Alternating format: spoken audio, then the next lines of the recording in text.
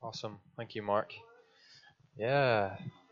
That's right. We pretty relaxed around here. If you wanna shout out, encourage, go for it. Um, what was that? Thank you. Did it myself. So we're gonna dive straight into the Bible this morning. We're in Mark chapter 11, verses 1 to 11, and we don't just believe here at City Church that this is just an interesting book or a story. We believe that uh, this book is totally God breathed, and actually every word is straight from the mouth of God, and it is true, and it is reliable. Um, so we're in the book of Mark, and we've been going through this book, and it's one of the four books where we learn the story of Jesus. And there's four accounts of the story of Jesus, and this is Mark. And the thing about Mark's gospel is that it's really punchy. Like it's called an action gospel, and we just get story after story of Jesus doing his thing on the earth, signs and wonders, miracles, teaching his disciples, casting out demons, all this stuff. And we find ourselves here in chapter 11. It's probably about a week before Jesus will go and be crucified, and 3 days later rise again and defeat death and sin forever.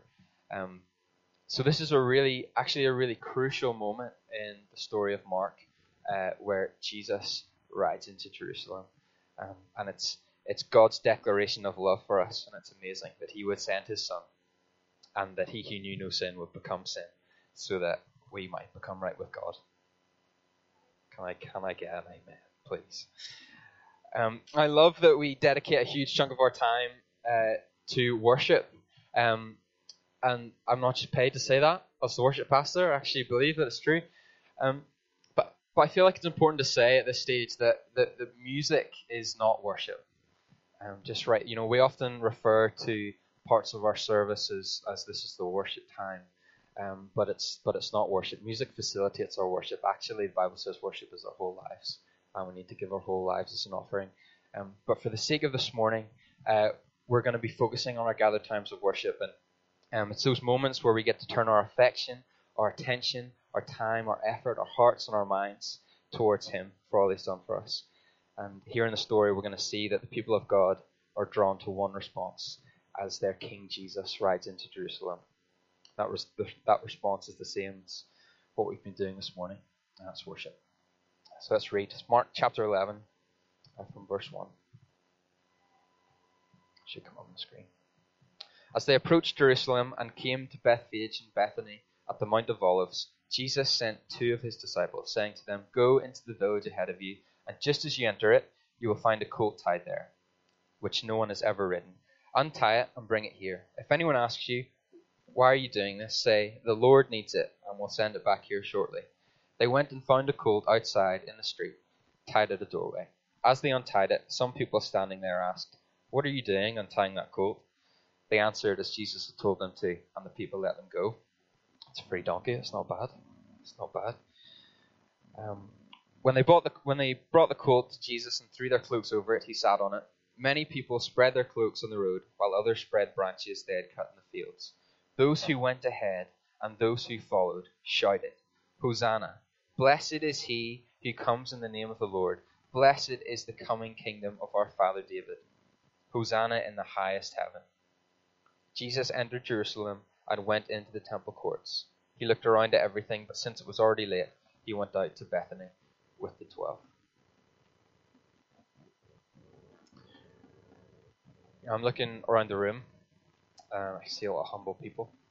Can you just put your hand up if you're the most humble? No one was supposed to put their hand up there, Mark. But yet, I wonder, just for a minute, as humble as we are, could we think of, what's the nicest thing you've ever done for somebody that you loved? What's the nicest thing? Maybe it's like a really trivial thing, like, oh, I washed my wife's car. I don't have a wife, but trying to relate. Or maybe you do the dishes every night. I know that Mark faithfully cooks dinner probably 9 times out of 10, maybe 99 out of 100 in the Forbes household. That's his way of just loving his family every single day. Wonder if you can think. And, I'm sure we can all think of something. And to take that a step further, after you had done that nice thing for the person that you loved, what kind of response were you expecting? Was it, cheers, no worries? Or was it, thank you so much. I'm so glad you did that. You're the best. I love you. We can do these things and expect a response. And there was one morning, I was probably about 11 or 12, and it was during the summer holidays. And I woke up a little earlier than usual, so I came down the stairs, and I looked at my dad's bedroom door. I saw that it was still shut. I was like, oh, Dad's still in bed. I have a great opportunity here. I'll do something really nice. I'll make him breakfast in bed. Sounds good. So I went to the kitchen. If you know me, I'm not very good in the kitchen, so it was pretty basic. Cereal, maybe some fruit in there. Get the coffee, and then there I am walking up the corridor, tray in hand, just thinking to myself, wow, this is nice. This is real nice. My dad's going to be like, yeah, I've got an older sister. You're the favorite son. This is you. You're on number one. She's the eldest, but you've just got it. I'm thinking of all these things he's going to say. I'm really excited. And, I'm expecting this response from my dad, and I'm expecting it to be really good. Anyway, I open the door with excitement, look over at the bed.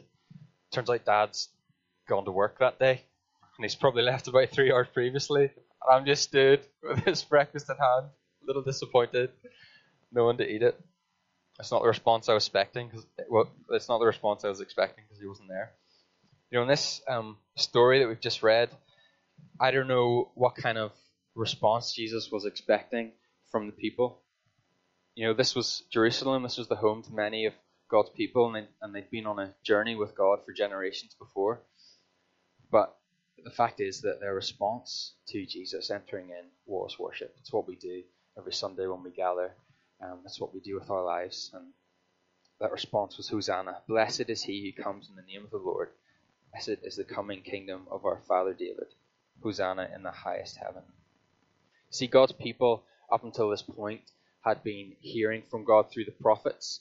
The Lord would give a word to maybe 1 or 2 people, and they would speak on behalf of the Lord to the people. But the thing is that at this point, at this time in history, there had been about 400 years of silence. There had been no prophets. God wasn't speaking to his people. So I don't know about you, but if I was one of God's people, I would start to wonder. I would start to say, where is God? Where is this promised Messiah? Where is the Savior? Where's the one that will deliver us from our enemies and make us right with God? See, the people at this stage were absolutely desperate for a Savior. They were absolutely desperate for Jesus. And here he is. And it's actually a huge fulfillment of prophecy that Jesus is what is coming into Jerusalem in this way on a donkey. We can find it in Zechariah. It says, "Rejoice greatly, daughter Zion." That's the people of God. "Shout, daughter Jerusalem. See, your king comes to you, righteous and victorious, lowly and riding on a donkey." The Jewish people at the time, having been familiar with the scripture, would have been driven to no other response than to worship the coming king. And this is a hugely significant moment for the people of God and for the story of Jesus while he was here on earth. Speaking of significant moments, I wonder, and we were singing about it today, which is beautiful, I wonder if we can think about the moment, if you're here and you follow Jesus this morning, if you can think about the moment when you first decided to follow him. If you can think about that first moment.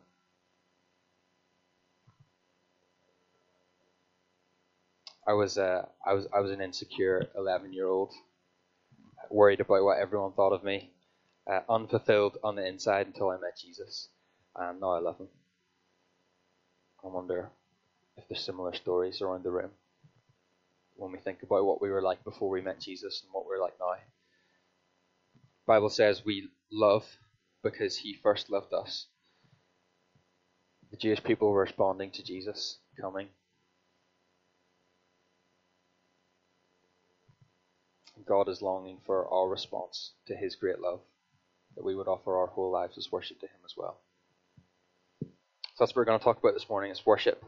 And we're going to focus on the singing expression of worship. And I'm just going to look at what the Jewish people were saying and how they were saying it and what they were doing, and we're going to make 3 observations, and hopefully we'll be encouraged to keep on worshipping. So the first one, worship is surrender.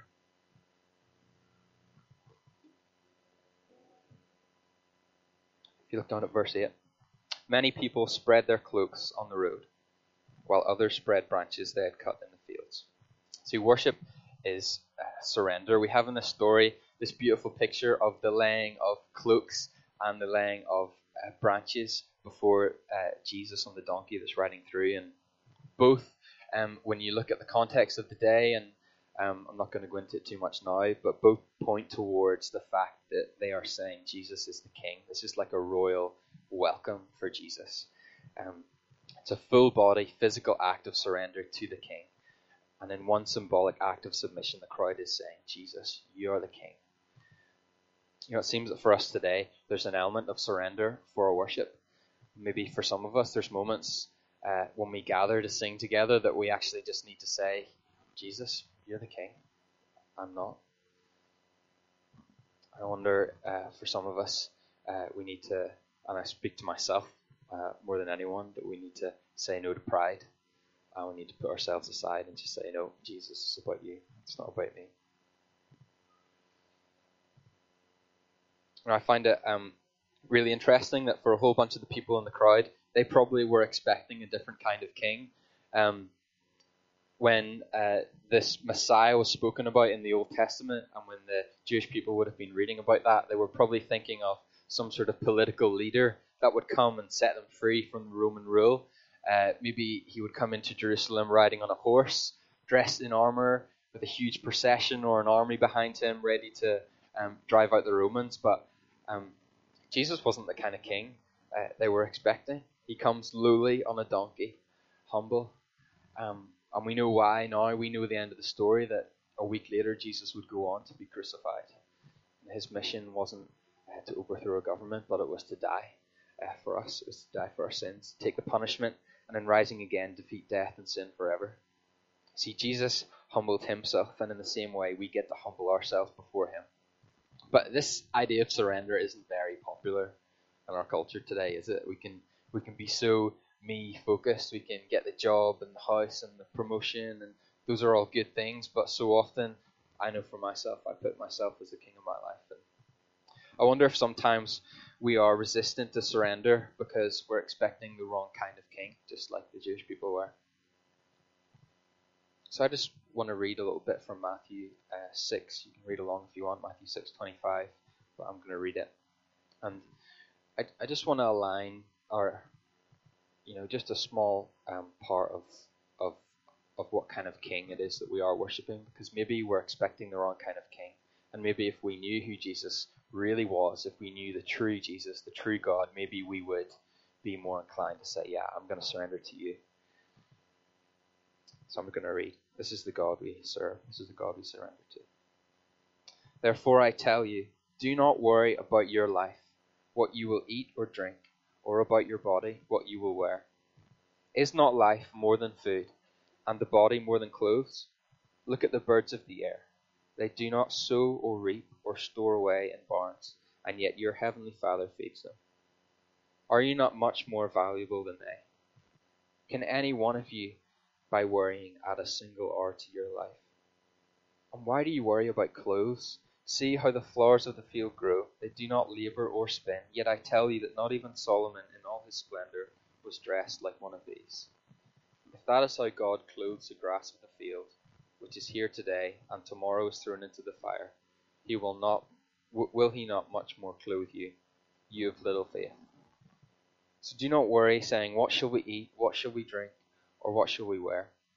For the pagans run after all these things, and your heavenly Father knows you need them.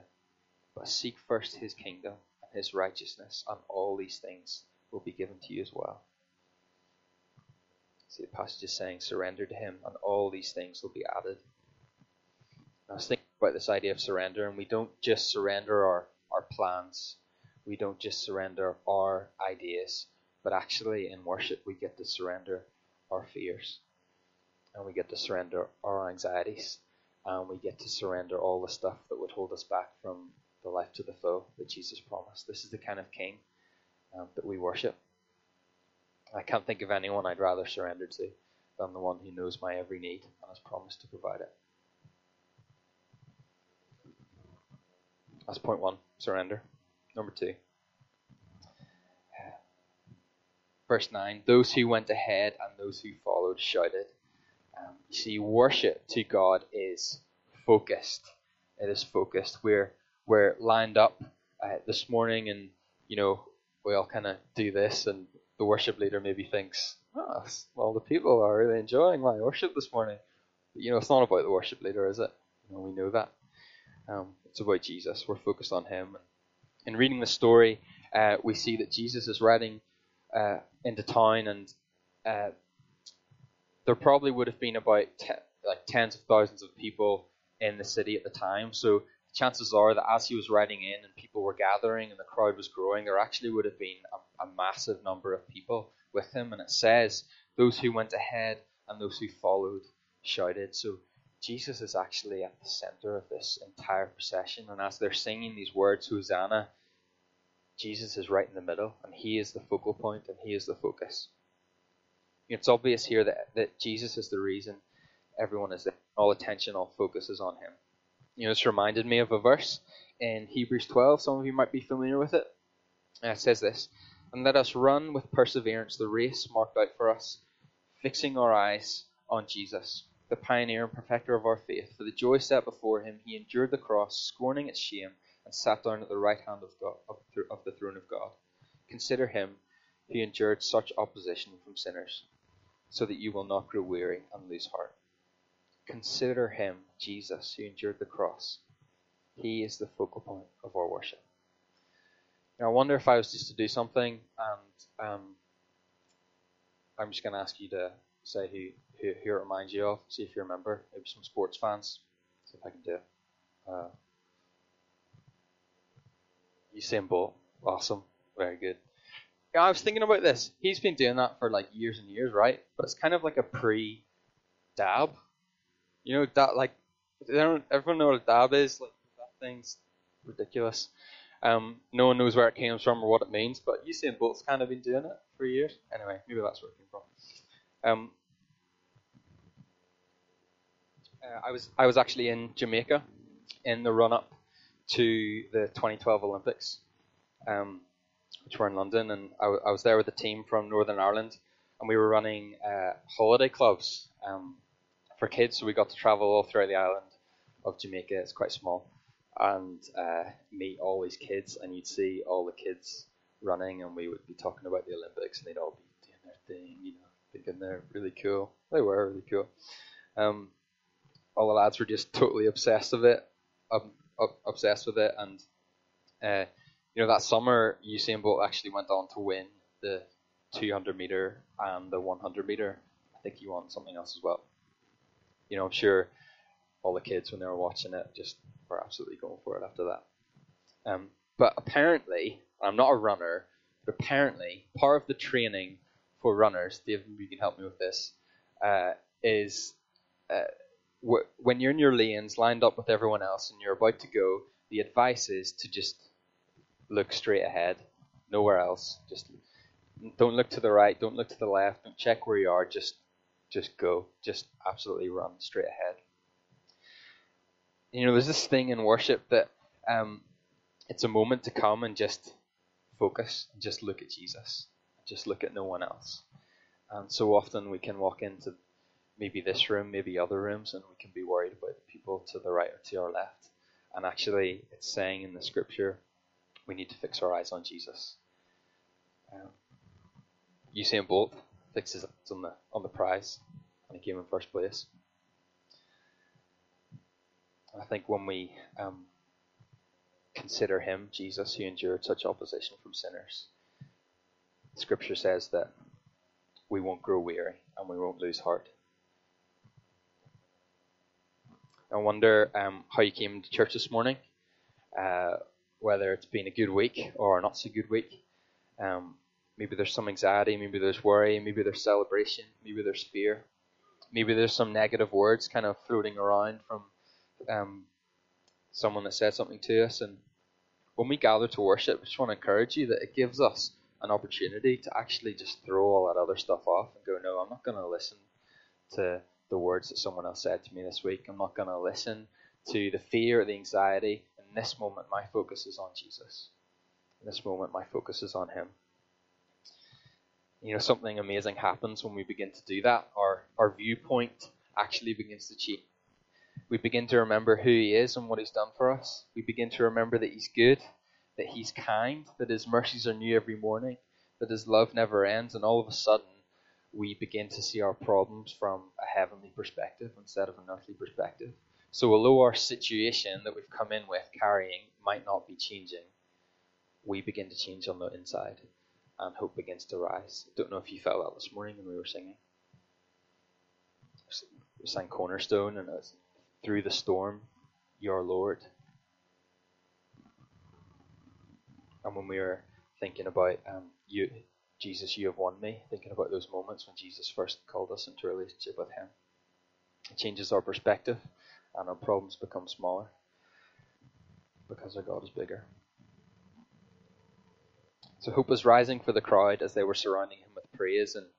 And they weren't just before him and they weren't just in front of him, but it says that they shouted. And this story is actually told in all four of the Gospels. And I looked up all four, and they all say that the people shouted, cried out with a loud voice, said these words. And we like to turn up the volume a little bit when we begin to worship, and I'm sure we've got a range of opinions on that in the room, and I'm okay with that. But I think what I call that for us is when we turn the volume up, is it's passion, and it's in our mission statement that we want to be a worshipping community of Jesus followers, passionate. We want to be passionate worshippers, and I want to encourage you this morning.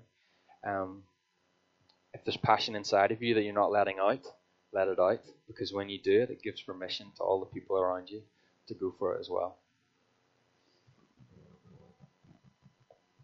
Maybe you're not feeling too passionate at the minute, and I can't just tell you, be passionate, and you go, okay. No, it doesn't work like that, does it? So my encouragement for you is that passion doesn't pop up out of nowhere. It actually grows. And if you want your passion to grow in our gathered times of worship, if you want to turn up and just be ready to worship Jesus, my encouragement is to go and spend some time with him in the secret place on your own. Think about his goodness. Think about his mercy. Learn about him in his word. We can turn up and we can encourage each other to worship, and that's a really great thing. But ultimately, it takes personal investment for passion to grow on the inside. Those who went ahead and those who followed shouted with a loud voice. It's a passionate procession, and the focal point was none other than Jesus. Point number 3, last point. Worship is a choice. If we look at verses 9 and 10, Hosanna, blessed is he who comes in the name of the Lord. Blessed is the coming kingdom of our father David. Hosanna in the highest.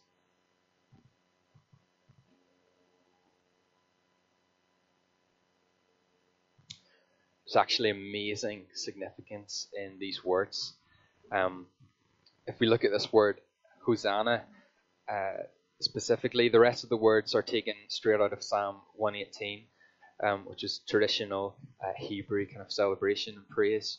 But the word Hosanna specifically, as well as being used as an exclamation of praise, it literally means save. Save now. So the people saw Jesus coming in, and their response was, save us. So this amazing thing is actually happening as Jesus is entering. It's not just people are shouting and yeah, that's a good time, it looks fun. They're actually desperate for a savior, and the people that were there would have been following Jesus around during all his other miracles as well. They would have been seeing the signs and wonders. They would have been seeing all the wonderful things he can do. And as they're thinking about all those things, they're praising him. But it's like two things are happening. Same breath, they're also saying, save now. So they're recounting what God has done, and at the same moment they're saying, save now. Remember, there hadn't been a prophet for hundreds of years, and the people of God were under oppressive Roman rule, and they made a choice in the midst of their storm, actually, to worship him and say, Jesus, will you save us now? We've seen you do all these things. Will you do it again? You made a way where there was no. You know, I've been a few times. My pal Simon and I have. He's not in Aberdeen anymore, but he used to be in Aberdeen. There was a few times we decided to just go for a wee dip in the North Sea. Has anyone been in the North Sea? No wetsuit? No wetsuit? Summer? I mean, this is probably actually the best time. If you want to go, now is the time. Do it. The sea has been... Let's all just go today. The sea's been heating up for weeks, you know. It's a good time. But there was one day Simon and I decided to go for a dip in the North Sea. No wetsuit, just because you're a student, have nothing else to do. And this kind of thing would usually happen every time. Simon would be a bit braver than me. He would, you know, be quick down to his trunks and he'd be straight in. And while I'm still getting changed, he's like swimming around, just having a really nice time. The water's fine, and I'm like, oh, it doesn't look fine. I think it was like a spring, you know, fresh kind of afternoon. So, you know, it's pretty cold. So, you know, I got into my trunks, then I'm standing there watching Simon just like swimming around, having a great time. It's fine, it's fine. It's actually quite warm. It's not warm. I'm talking rubbish. I'm standing up to my ankles, and I'm saying to Simon, it doesn't feel very warm. It doesn't feel very warm here. I don't think I want to go in. You know, I was waiting to feel something before I decided to go in and join Simon. I was waiting to feel it, and I think, you know, you'll agree with me. If I'd waited until I'd felt warm, I don't think I ever would have gone in.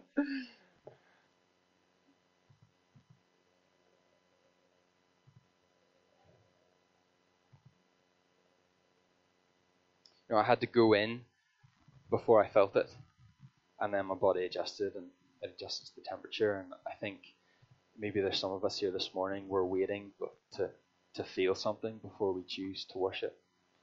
We're waiting till we get the warm and fuzzies, I call it, you know. Oh, God's amazing. Yeah, he's so good. I really feel it in my heart this moment. Actually, the reality is, we're not called to be a people that are led by our feelings. We're actually called to be a people that make decisions and make choices and follow what is true. So maybe for some of us this morning, we actually just need to make a decision. And I speak to myself as well. We need to say, I know I don't feel this right now. I don't feel like God is good. I can see all the things going on in my life, but actually, I know He's good. And I'm going to worship Him anyway. See, the people of God had a confident expectation of Jesus, that He was to deliver them and that He was going to save them. They hadn't been saved yet, but their decision was to worship. He was their hope, and their decision was to worship Him. It comes from confident expectation that God is good and He is good, that God is God and He is good. I wonder if we, City Church Kingswells, can be the kind of community that decide to worship Him in the storm, and when we're standing in the rubble and it's all falling down, and we can still decide to say, no, God is God and God is good. Got one more story and then probably move into some ministry. I owe like quite a lot of my spiritual formation as a person and as a follower of Jesus to my time in youth group, and I'm super grateful for that.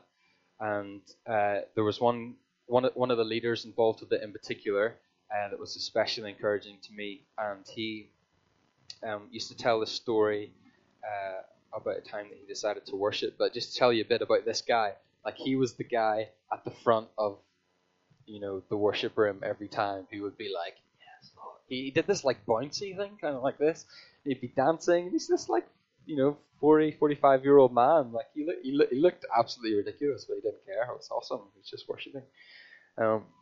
And